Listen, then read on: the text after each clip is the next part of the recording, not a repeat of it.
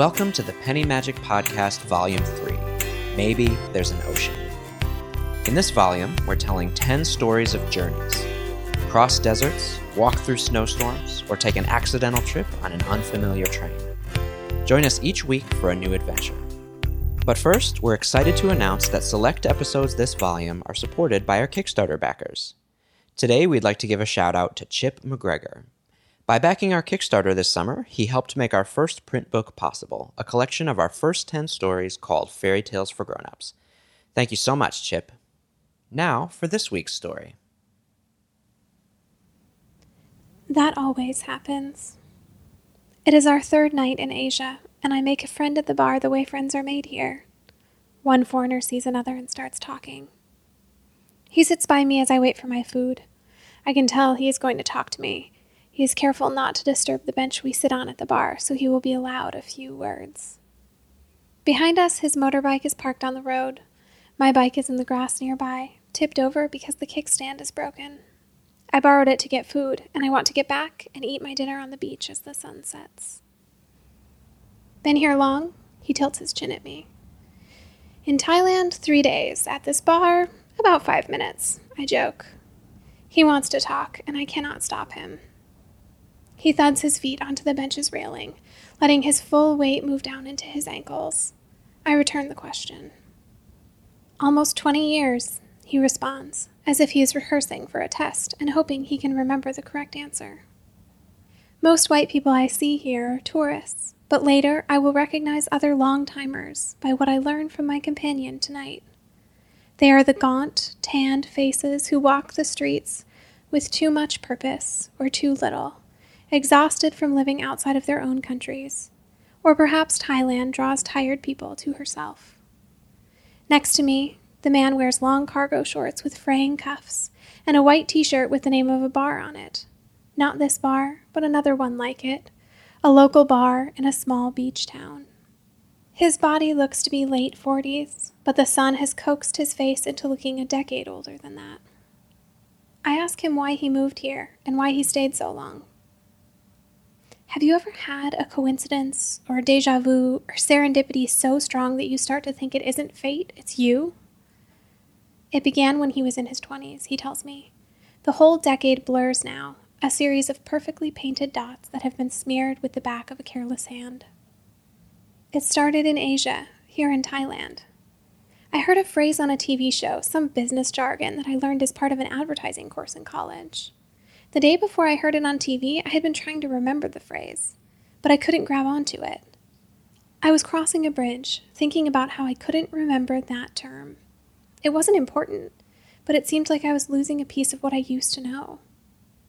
Then, the next day, I heard it in a TV show. There it was, almost like the universe felt me searching for it and handed it to me. I told my friend what happened, and he said, "That always happens." He just wanted me to shut up, but his comment got in my head. Does it always happen? The coincidences, the pieces of information that you reach for and life hands back to you? Then it started happening a lot. Like each question I sent out would be answered, bread upon the water coming back again. After that, I started looking for the coincidences, and I saw them everywhere, almost like a path that the universe was setting out for me.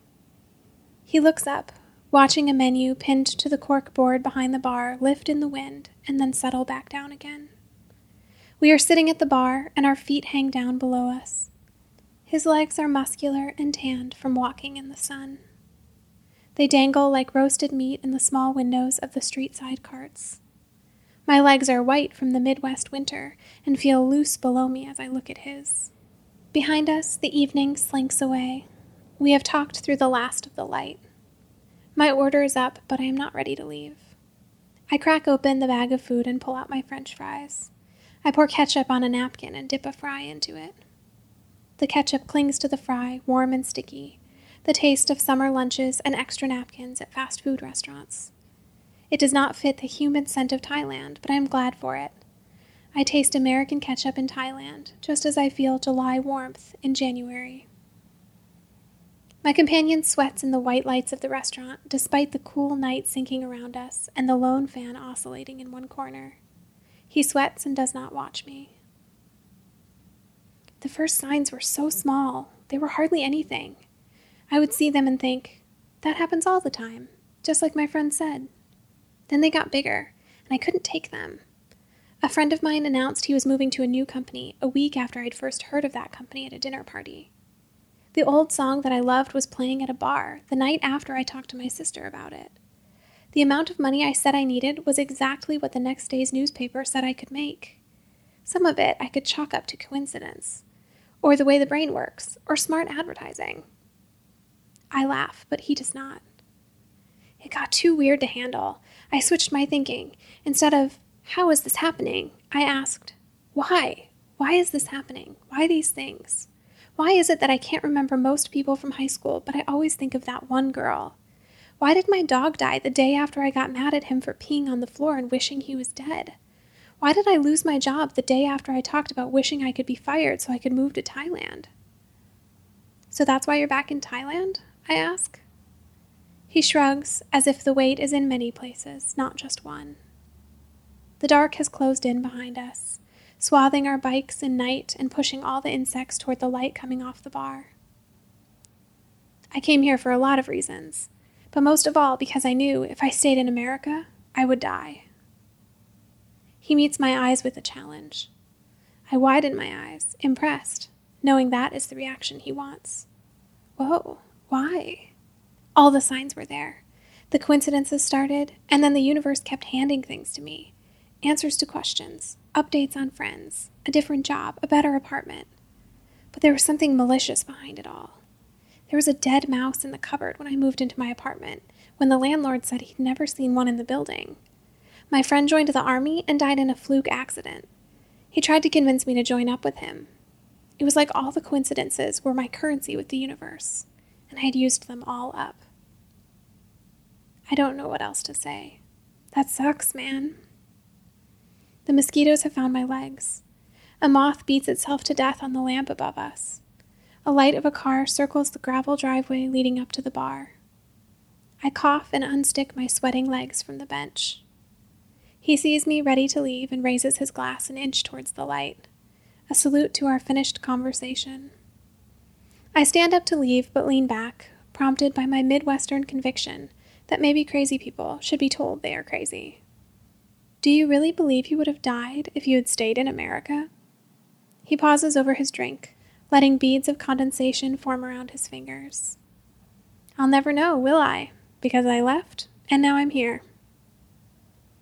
He sets the drink down and wipes his fingers on his shorts. I give him a brief smile and pick up my bike from the grass. I leave him behind me, his bright pink shirt under the glaring lamp where another moth drums a slow death. I will never know this, but I am the second person today to ask him if he would have died if he had stayed in America. This is Wednesday. On Thursday, his motorcycle will skid under a truck, and he will die in Thailand at age 47.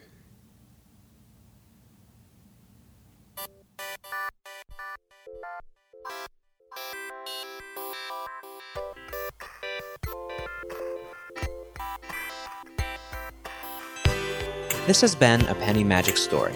If you enjoyed this story, please consider leaving us a rating or review, or tell your friends about this podcast. Today's story was written and narrated by Natalie Mills and produced by Matt Mills. To read more stories like this, visit pennymagic.co. That's pennymagic.co.